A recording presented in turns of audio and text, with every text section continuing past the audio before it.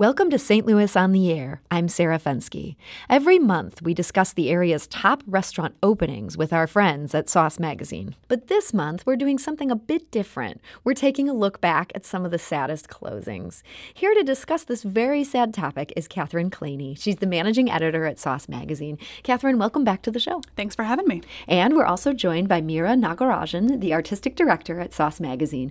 Meera, thank you for joining us. Thank you. So, Catherine and Meera, last month when we were discussing Sauce Magazine's 20th anniversary, Meera, you were actually there for this. Oh, yeah. We were joined by acclaimed St. Louis chef Bill Cardwell, and we asked him for his thoughts on the St. Louis restaurant scene right now, and he had what I thought was a very interesting answer. Let's listen to that exchange. Let's talk briefly about the state of the St. Louis restaurant scene today. Bill, what are your thoughts? Where do you see things going in the coming years based on this moment that we're in right now? Oh, boy, that's a tough question. Is there room for everybody? Yeah, there are like a lot of restaurants opening every month. I think that,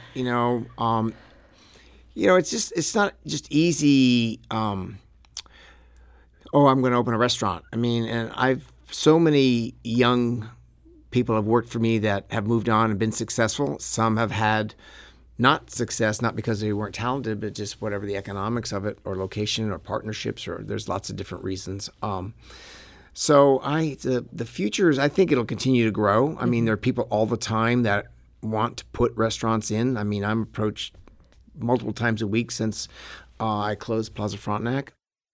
That answer, is there room for everybody? Mm-hmm. That part of it, it's interesting because talking to people in the restaurant business in St. Louis, I do hear some concern that we're in some sort of restaurant bubble, and that now that food has become, as we talked about, this evolution over the last 20 years, everyone in St. Louis now considers themselves a quote-unquote foodie. Mm-hmm. And a lot of people think, I should open a restaurant.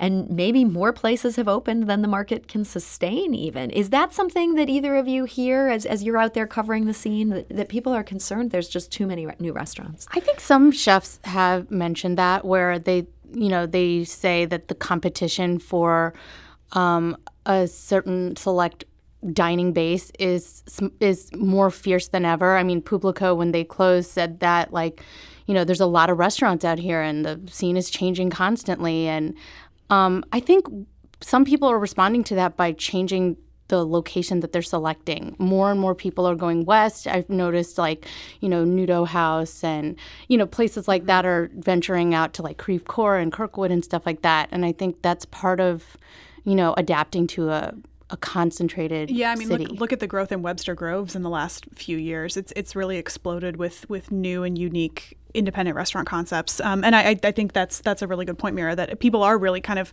not just looking at downtown and Central West End and Clayton and these sort of really, really saturated areas. They are trying to branch out into other areas to kind of make their mark. And it's interesting, when I meet friends for dinner in the county, it seems like no matter what place we're going to on a Saturday night, there's an hour and a half wait, Absolutely. Which we don't see in the city. So maybe that's the untapped market. There's still room for more out there. It's definitely, it's definitely possible. I know, like Meera said, Creve Coeur, I feel like we've posted a bunch of scoops this year about new locations opening in Creve Coeur, new concepts opening in Creve Coeur, Kirkwood, Webster, even up toward the St. Charles area. We were seeing a lot of that, and I think restaurateurs are starting to respond to that a little bit. Mm-hmm. Now, we polled our listeners on which places they missed the most, and we got a huge response to this. People really miss some places that have closed. I'm just going to read a few highlights. Diana said Copperman's, Duff's, Zoe's Pan Asian Cafe. That's going way back, but certainly was very popular. Memphis Expat said, if we're talking not so recent, Stellina. Mm-hmm. If recently, Remy's. James said something that's very near and dear to my heart, Terrine. I'm still so sad about Terrine. DTSJR said, again, Remy's. Mm-hmm. Milagro, that's a sad one. Riddles, which I'm not familiar with. Riddles. Oh, Riddles. Riddles. Oh, yeah. Maybe he misspelled it. Yeah. And Cardwell's, which Bill Cardwell is a much-loved chef. Jen wrote Grove East Provisions. I miss the chicken noodle soup, the club sandwich, and the brunch. Oh. That's a very sad one. And Amy said Reed's American Table in Maplewood. Yeah. Now, I know that is on your list of some of the places this year that Sauce feels very sad about. Tell us what happened with Reed's. I don't exactly know the precise reason for closing, but I think a lot of restaurants were opening up in that area. You look at Elmwood, Benevolent King, what was that, Thai Table across the street. And again, it's like Maplewood it's such a popular area now, and so many restaurants opened up within a short span of time, and it's that competition thing I think has something to do with it, I'm sure. And also they had this like dream team of like people, and I don't know what the economics of that is like when you have an executive pastry chef, a sommelier, a really amazing head chef, coffee expert. Like there's just that's like a lot of salaries. They're just pulling out all the stops and clicking on every level. So I don't know how that affected it. It's tricky because a lot of these places, some of them are very transparent and are very open about why we're closing and whether it's an economic reason or the lease is up or their heart's not in it or whatever. But other times people don't really give a stated reason, whether on social media or they decline to comment when we call or something like that. And so it's tricky because you never want to speculate on what you don't know the inner workings of a business like that. You never want to speculate. But Reed's did have it had a 4+ years, which when you think about the lifespan of a lot of restaurants, it's actually pretty good. That's actually pretty good. Especially fine dining. Exactly, especially fine dining and with a wine program like that and a menu like that. It definitely had a longer run than some restaurants, than a lot of startup restaurants. So let's talk also about Publico. You'd mentioned that earlier as one of these really acclaimed restaurants. People loved this, and yet they had a run that I think was shorter than Reed's. It was around the same. They also opened in 2015. They were on our best new restaurants list in 2015, number 1. And, Mike Randolph garnered a Best Chef Midwest semifinalist nomination from the James Beard Awards. And they had a really distinct point of view. To me, I think in their statement, they said, we tried to do something really different, encouraged people to, go to their favorite restaurants and go often because that's what keeps them in business. But I think in that case, just in my opinion, and we talk about this sometimes, like sometimes the restaurant doesn't always seem exactly right for the neighborhood that they're in. And I thought, again, I don't want to speculate, but I felt like, the neighborhood and people weren't going to that restaurant as often as they should have to sustain it. And that's down at the sort of the edge of the loop, and the edge of the loop that had been hard hit. I feel like there's part of the loop, the eastern part of the loop, seems to be doing pretty well down by the Pageant, and on the western end of the loop, there's just been a lot of closings. It was definitely one of the only finer dining concepts in a strip of largely fast casual kind of concepts that really catered to the WashU student crowd.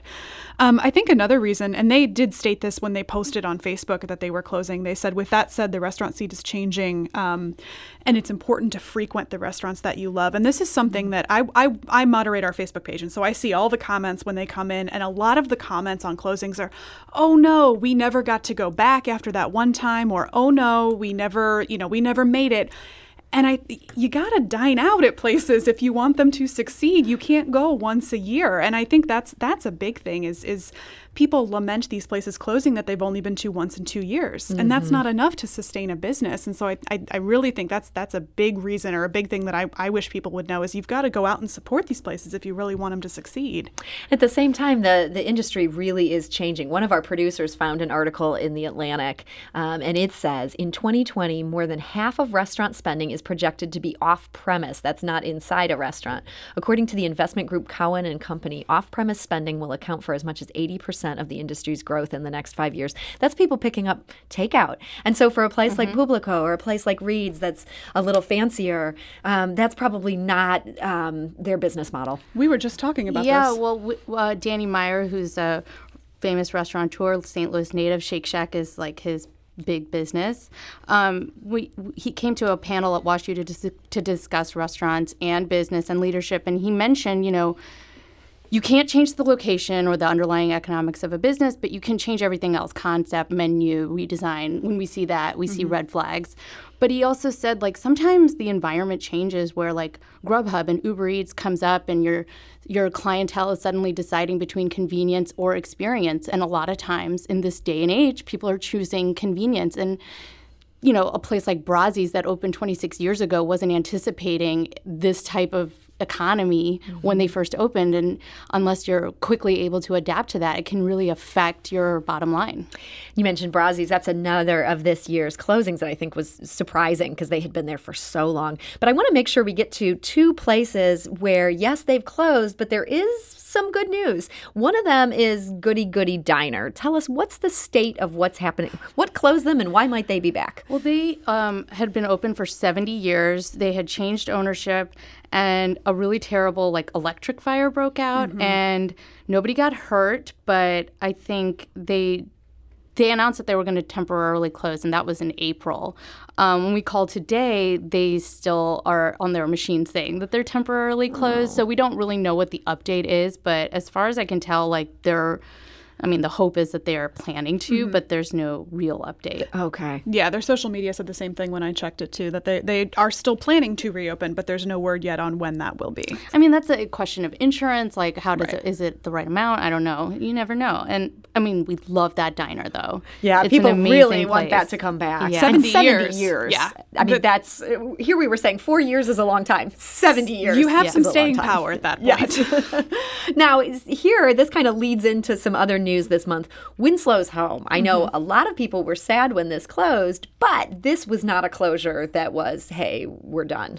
This was a really interesting closure / reopening. So Winslow's Winslow's home was the longtime restaurant in U City that closed but was purchased by Michael and Tara Galina, who own Vicia in the Central West End. Very one of the best nationally restaurants in the acclaimed, locally acclaimed, one of our best new restaurants from 2 years ago, the best new restaurant from 2 years ago. Yes.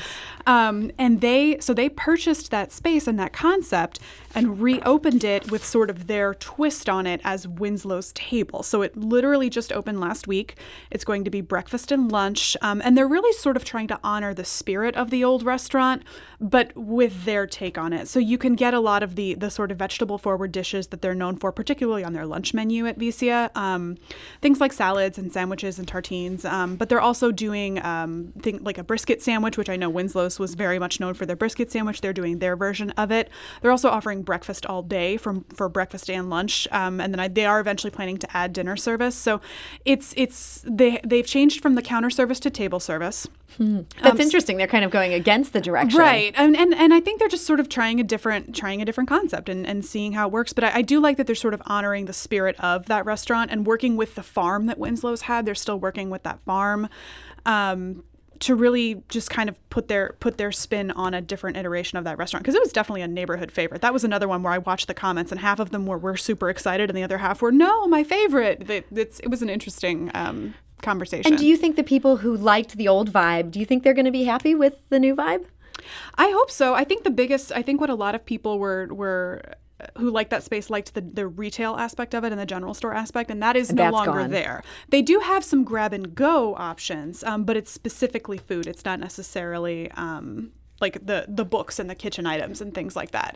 That is. But if going anybody away. was going to take over that space, the Galinas are going to do such a great job there. That neighborhood should not be complaining. Yeah, They're very have lucky. a great experience. Right, and if you were going there for the food, I don't think you're going to be disappointed in any way. It seems like that's the one silver lining of these sad closures. And most people go to restaurants for the food, so I'm not too worried there. But like we said, a lot of these closures, like we talked about Publico, they're getting ready to open up their new restaurant, Original J's Tex-Mex Barbecue in U City.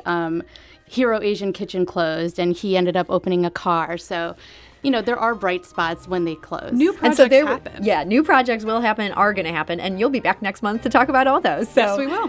Catherine Claney and Mira Nagarajan of Sauce Magazine, thank you so much for joining us today. This is St. Louis on the Air on St. Louis Public Radio, 90.7 KWMU.